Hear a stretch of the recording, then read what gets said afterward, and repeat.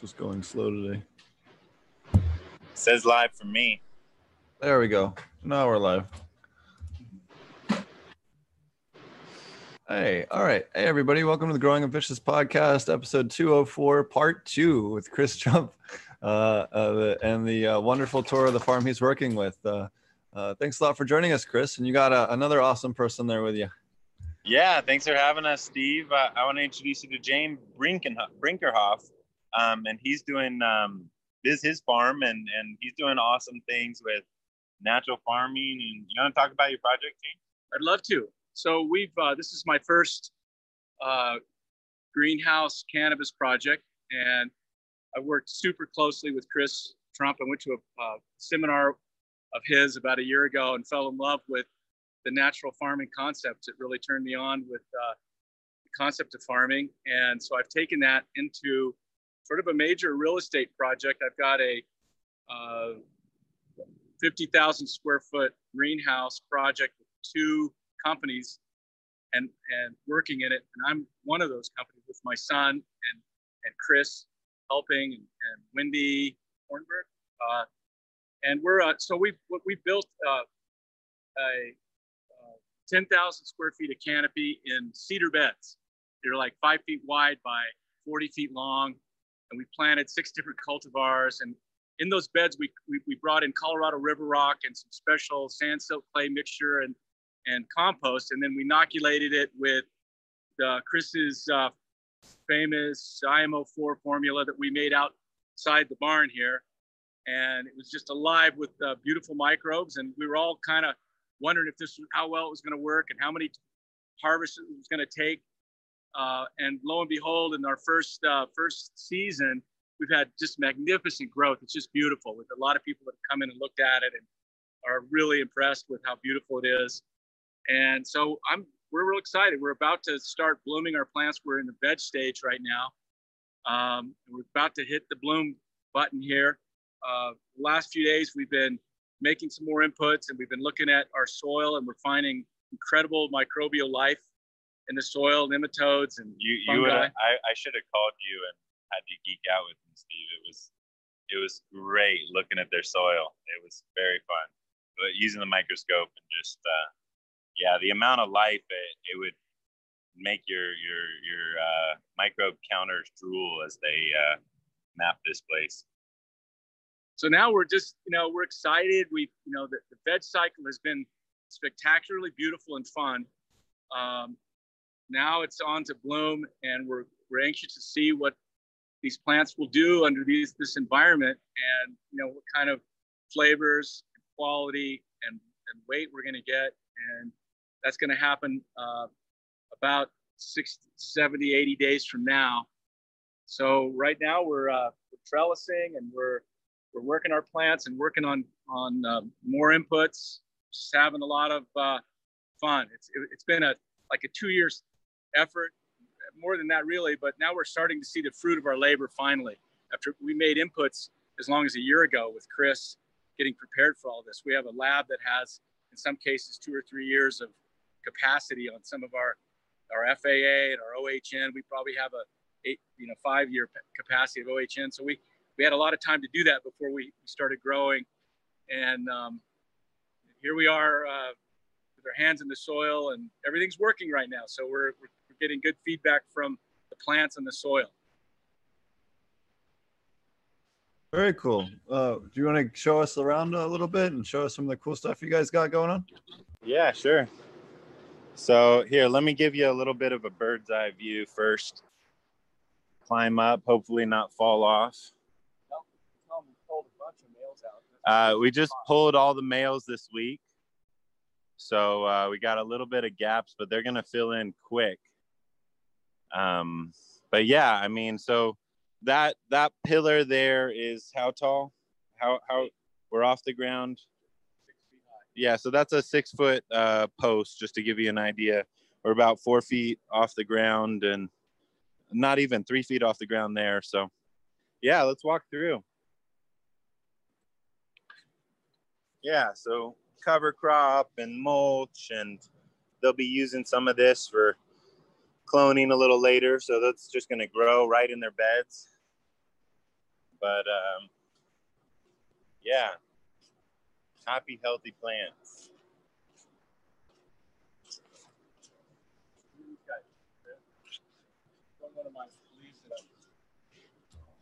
So that's trying to give you perspective on the fan leaves here. Nice, big, bigger than my head. Big head. Very cool. And the trellises started here. These are pretty. I mean, I'm into plants, and just the structure of these I love. They look like they can hold weight. Reaching for the sun. We're creating a hedge across here. All this is, we may, in some cases, double this up because we have one cultivar that is a super high grower, and we're going to add 3 feet to these 4x4s to put another level of trellis on 4 or 5 of our beds. Yeah, so I'm walking, and these pillars are just a little over as tall as the top of my head. So everything above those were a little taller. If we had flipped a little earlier, we'd had less trellising work, but these are all from seed, about 48 days old now. These guys are super tall, so they're giving them a little bend and going to train them sideways through here. But yeah, some happy plants. What are you thinking, Steve? What are your questions? Oh, I'd love to know, are you running into any kind of IPM issues with all the leaves and material down there, or has that been kind of a non-issue, or has there been any IPM challenges that you have run into with that type of growing compared to what people are traditionally used to? Yeah, definitely. Something showed its head. They're going to be trimming down here real soon, so that'll open up a lot of airflow. It was definitely pretty tight in here. Let's go over that way. Initially, and so they got, actually, here you go. They got some aphids showing up, and there is a grow right next door. So we're thinking we probably came over from there. And so we got your lacewings and guys to eat your, what's that other one? Thrips. So we got some beneficials, but really we sprayed a JWA. So that's the Jadam pesticide kind of tool. It's just a soap. And we had, this is probably, we have probably 2 of the worst plants in the grow. This is probably the second worst. But other than just a few plants now, after spraying the soap, we're seeing almost nothing in the rest of the grow. Everything's kind of knocked back pretty hard. And a lot of these that are here are browned and dead because we just sprayed soap real recently. But then they're gonna have several more rounds of soap. We're shipping in someone made us some. It's called JHS, Jadam Herbal Solution, and it's made out of Jerusalem artichoke. It's really great for aphids. So they're gonna spray several times before they flip the switch to flower and just get this kind of gone. But the soap did great. Most everything's gone. But we, as you know, with kind of the life cycle of aphids, they need to do it for a couple weeks here. And so they're gonna really be diligent with that. Yeah, one of the things. What have you found is the best thing to use for spray application with those types of KNF inputs? I know sometimes some of the KNF inputs aren't always the wateriest of inputs. So yeah, just normal sprayers. If you're diluting it right, it actually is really watery. If you're over concentrating, you're going to run into other problems in growth and kind of reaction from the plant. So generally, don't double up on the dilution rates. What you want to do if you need more nutrients or more of the spray is you want to increase the interval. So if you really want to give them some food, then every 3 days spray rather than every week or every other week. But don't like quadruple the kind of density of the material, because you can run into problems. So what are some of the benefits or some of the things you've seen it really take off? I guess maybe on the other end of the spectrum that really you're just not seeing at all in the grow, pest management wise, and what is stuff that you're seeing maybe as a big advantage? I think there's zero in the powdery mildew or the kind of germs. The plants aren't showing nutrient deficiency. They're lush, dark green. So this is the next cycle of their growth cycle. So this is the time to spray them again. This guy's dead, right? Yeah, those are dead. And there's some predatory wasps hitting things here. Let's see what you can see. So that bulbous looking brown thing is a aphid that's been colonized by a wasp and filled with eggs, and will burst into more wasps. I got stung by one of their beneficials actually just yesterday. What was that? I thought it was a spider. The Aureus, maybe. Aureus hurt pretty bad. Say that again. Aureus hurt pretty good. The pirate bugs. Yeah, I don't know what species it is, but it got me right on the back of the neck, and I felt it. Yeah, I mean, just nutrient wise, I mean, I think cost of total nutrients. I mean, there's the startup of the beds and the living soil, and that was some work and some labor and some expertise. I had to make their 20,000 pounds of IMO, which cost time and money. But as far as fertilizer, they've spent very little. I don't know. You're more the plant expert than me, but I don't think we're struggling here at this point. Oh, those look great. Yeah. So and then full of worms and stuff in the soil. One thing I think I would have done more of that is just us not talking as much. We would have sprayed a liquid IMO earlier in their growth. They just got liquid IMO for the first time this week, and what that does is give them a lot of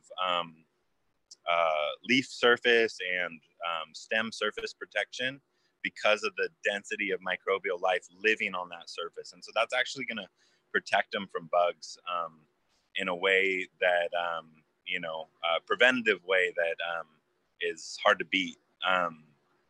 So that would have been something I think we would have done. But as far as pest, I showed you the kind of the worst of it, but generally we're just, in 90% of it, we're not seeing a whole lot of bugs in the negative category. There's a ton of spiders. And sorry, I think that really is the key to doing with the natural farming, is that you don't end up having to deal with 95% of the stuff that's out there. It's maybe just a handful of things, and even when you do, it's minor. You know what I mean? And it kind of goes to the point of how successful, how awesome this type of program works. Yeah, I think so. I think though you don't want to take it lightly. If you see some bugs, you got to be really serious. This is, it's the time for them to flip into flower, and they don't want stuff sticking in their flowers. So we're not taking it lightly, but there are some natural tools that aren't hurting our beneficials that they can use. And I think that's huge. If a farmer has all that on their shelf, they can make decisions to be really, diligent or really proactive with spraying or IPM kind of solutions. But I just, we're, planted some purslane. I want that as their cover crop so they can have some stir fry and whatnot. But I think another beauty of this is they're going to harvest out of this and they're going to plant right back in it. And they're not swapping soil, ideally for, 7 to 10 years. That this is something they as they watch it, they can top dress with like an IMO 5 something that's microbial rich plus nutrients, and they can bring in more nutrients and put it into the soil. But as far as, swapping soil or buying a bunch of nutrients every grow, they're just not dealing with that. And this place just, it feels nice to walk through here. The cover crop and the looks like a forest. Lush greenery. It's, I don't know. How do you feel walking through here at this point? I love it. I mean, of course, we have a lab and other areas. I love being in here. The air is wonderful. The nutrients we spray on here, it's enjoyable to be around it when you're spraying. You spray it a little on yourself, drink a little. I have a picture of James drinking the liquid IMO. But it's just full of life. And I found myself being connected to these plants. And when we started cutting the males out, I was like, oh my gosh, they're so beautiful. These plants are incredible. And so I'm going to have to learn to see them go, I guess, like a rancher does. But it's a great place to be and to work. That's okay. They can make incredible FPJ. Yeah. Right. We're doing that actually later this afternoon with some of our males. I'm trying to talk them into a can of beer with the males. So we'll see how that turns out. Maybe we'll send you a bottle. That would be awesome. With the males coming out, we're not uprooting anything. We're chopping them. We're leaving those roots in the ground. That'll probably be the process for the females too at harvest. It'll just get decomposed in there, and then you plant next to or around those again, and keep all that as much organic matter staying in that soil as possible. Over time, it'll just be good. You want to see the lab? Sure. One of the other guys here had a question. Yeah, go for it. Okay, just ask him. Yeah. Hey, what kind of stuff are y'all inoculating the soil with and whatnot? Yeah, that's a great question. So IMO4 is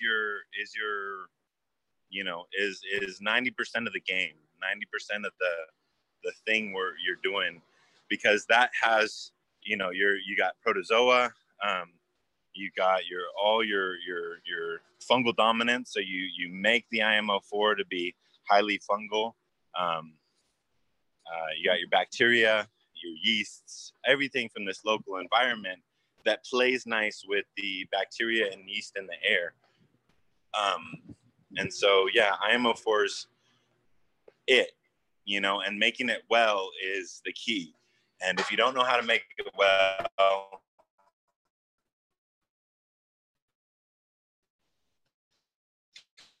come over to Boise and take a class, or have someone know how to make it well, has experience.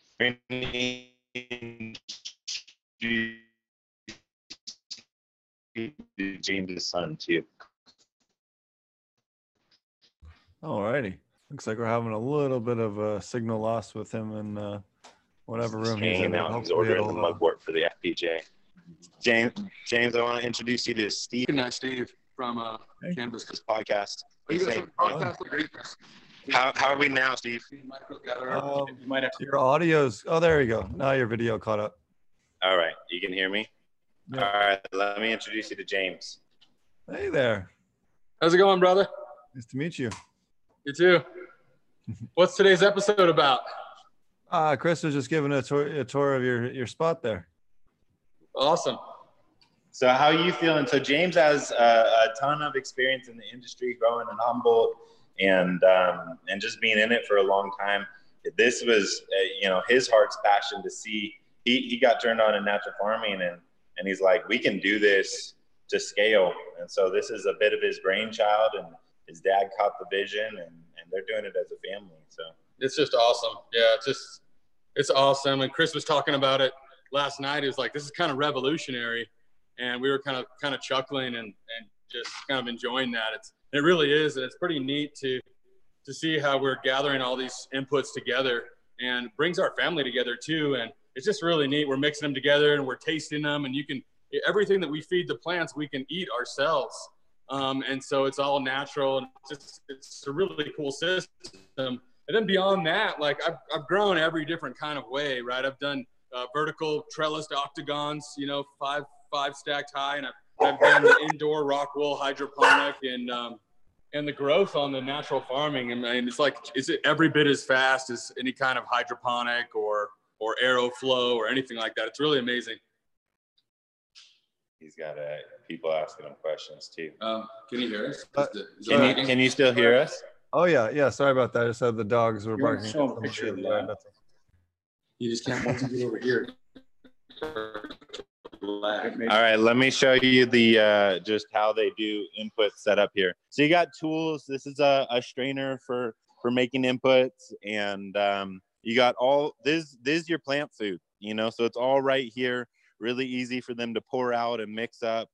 We're making IMO 4 for their liquid IMO, so that's going, it's about 100 degrees right now. Native soil from the mountains here in Colorado, plus IMO 3.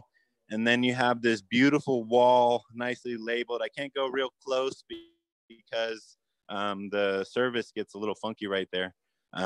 But yeah, I mean, this is your workspace, and it's all edible. I mean, you feel a little sick, you can pull a OHN out of there and take a shot. So it just, you know, it feels nice. You can keep it, you know, nice and clean. And so this is kind of the ideal if you're going to do large scale. My lab in Hawaii is kind of like this. You know, I have things that my employees can just pull off as they need to make sprays. I did, but we can't go close over there because the service is bad. But yeah, it's they're doing really great. They're conscientious, you know, farmers, and I think they're set up with a living soil that's just gonna pay them dividends. So, what have you learned? It was 100. What have you learned so far growing cannabis as compared to your work with previous crops there? That's a good question. You know, I've sexed plants in other crops and that. So I got to, me and Wendy sexed 1,800 plants in a day. That was kind of exciting. So that was a little bit of honing skills specific to cannabis. We had 6 cultivars, so seeing their different parts, that was fun. I love plants, and then what else? You know, I don't think I could put a finger on any one thing that's been learning, but I think the just on the business side of cannabis production, I think the need to turn, you know, that I and as fun as it is to grow big old plants, I think them moving to cloning, and that he asked me what I learned in that, and just I think that process of moving them through and getting your poundage out the door is something that it's similar in every industry. You know, if you dance too much with the plants and just want to like sit there and enjoy the forest, you kind of lose sight on the reality that this is for a purpose, and you get to keep dancing with the plants if you're turning that poundage and making your bottom end work. And you know, the inexpensive kind of nature of natural farming helps with that. But I think just reminding every industry, I'm reminded how important it is to keep your eye kind of narrow on your bottom line and that production. But yeah, I'm reminded once again, you know, you got to have that balanced focus, because it's sustainable if you're making money. Absolutely. Yeah. Well, so, any other questions or things you want to see? The only other, if there's anything else you want to show us. I can't hear you. Did you mute yourself? No. Can you hear me now still? No? I'm sorry, Steve. No? I can't hear you. I'm going to walk back in there just in case I can hear you if I walk back in there. All right. I'm going to go back. I think it's probably my service. Hold on a sec. No worries. Oh, yeah. I see yourself. No. Hello? You're not muted. Okay. There we go. Are you doing any beneficial insect releases at all? Are you strictly using? Yeah, but this after, if you can hear me, right? Yeah. This afternoon we'll be transplanting to fill in some holes where there was a bit of males, and we'll be spraying liquid IMO. So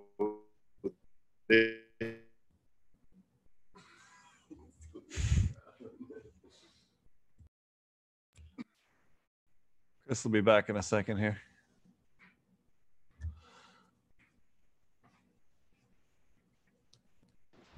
Someone in chat asked what. Oh, there we go. Chris is now back. I can hear you. Yep, now we got signal again. Whatever that room is, it must act like a Faraday cage. Yeah, I think so. Sorry about that. That's all right. I can't even do video in either of our flower rooms for that reason. So not live. We can hang out. We can hang out with the plants and get good service. So. What other? Someone asked if you're doing any layering or anything like that with your soil. Yeah. So the soil floor is river rock, and then sand, silt, and clay, and then compost and IMO 4. And so it did get put in layers. Those layers will mingle with the worms and all the life. Those layers will mingle over the years. But you do want kind of that emulation of nature. If I were to design a greenhouse, or design a grow like this, I would get rid of the concrete. We'd have soil in here. We'd cover crop the aisles and still have the raised beds, but we'd grow in a greenhouse with a dirt floor. And eventually you'd be going down, 10 feet easily with a rod, just pushing it into the ground. And I've seen that in Asia, soil floors with orchard in a greenhouse, and just beautiful. So no, definitely a layer. And I think that's wonderful. That Kingdom Aquaponics on Instagram, or Leighton Morrison, he helped with that layering, just kind of that concept of horizons of soil. And that was something that was really educational for me. Just kind of, if you're gonna create a kind of closed environment, still emulating nature.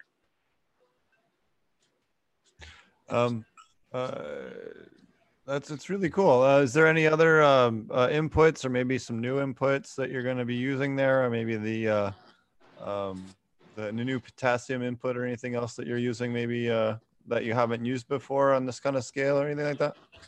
They'll definitely use the WSK, the potassium. Again, not really new, just my bad for not making a video on it. But yeah, it's there, liquid IMO, and then as the plants have their changes, nitrogen in the, when they're calling for nitrogen, calcium when they're showing that. But really, as they learned here, if you double up on your nitrogen, you put double potency, you'll get your plants drunk. It's so available. It's so rich of input that you, as small as these amounts seem that we're using in comparison to like a salt grow, it's so effective. So no, just really the plant nutritive cycle, the natural farming theory, N in vegetative growth, and then back and forth with N and calcium as needed. And then you can bring in small amounts of phosphorus or potassium, again with WCAP and WSK. But right before they flip those switches to 12-12, we'll do a definite phosphorus feed. And that's just going to help them with kind of that changeover nutrient need. That phosphorus is kind of just like pregnant women like that sour food, that phosphorus-rich food. Plants have that same nutrient need that shows up as they change over from vegetative growth to pregnancy, if you will. Awesome. Well, I don't want to tie up your whole day. I know we have to get running. We have an event we have to go to this evening that's cannabis related, one of the first cannabis events in Oklahoma. So that's since the virus. So that'll be interesting to see how that goes. That'll be rad, man. Have fun at that. That sounds cool. Yeah, it's a nice juxtaposition in place of the events going on up in Tulsa today. So cool. So why don't you tell everybody about yourself and how to find you, and if they want to find out more about the farm there or get product from the farm.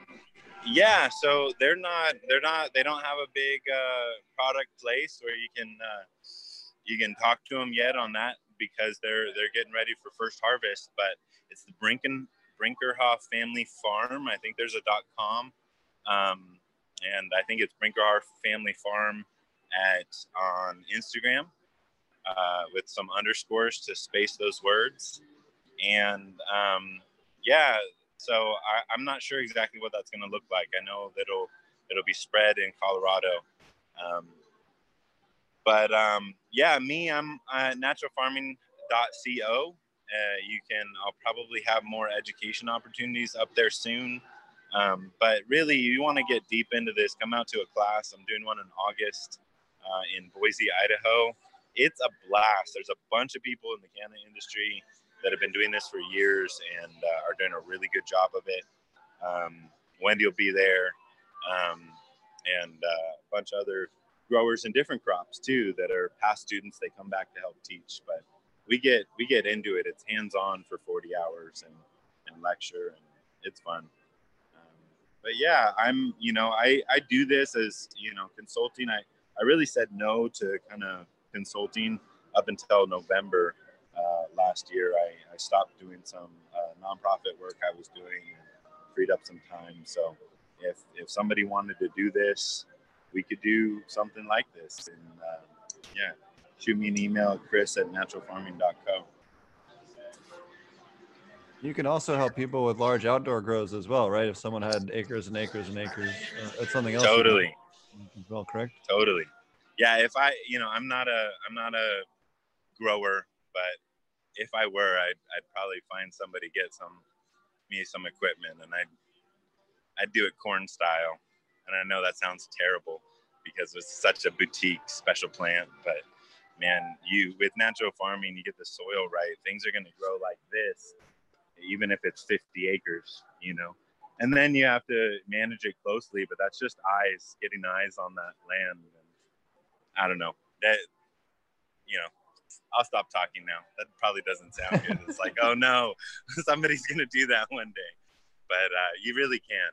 You really can. If you get the soil right, you're not carting bags of. I know we'll be doing natural farming methodology with the 5 acres here and cover cropping everything in place of the plastic and everything else. But in Oklahoma, you don't have the option. You can't even put plastic down there. But on top of that, for 5,000 acres, it comes around $3,000 for plastic or $1,000 for seed. So it's more economical. Yeah. Steve, I love talking to you, man. All right. Appreciate you, brother. Thanks a lot for coming on, and check out Chris and check out his classes. His classes are amazing, and we'll catch you guys again next time. Thanks a lot. All right. Have a good one. Take care. See ya. And you can find me at Potent Ponics on YouTube, SoundCloud, iTunes, and your favorite podcast app. Take care.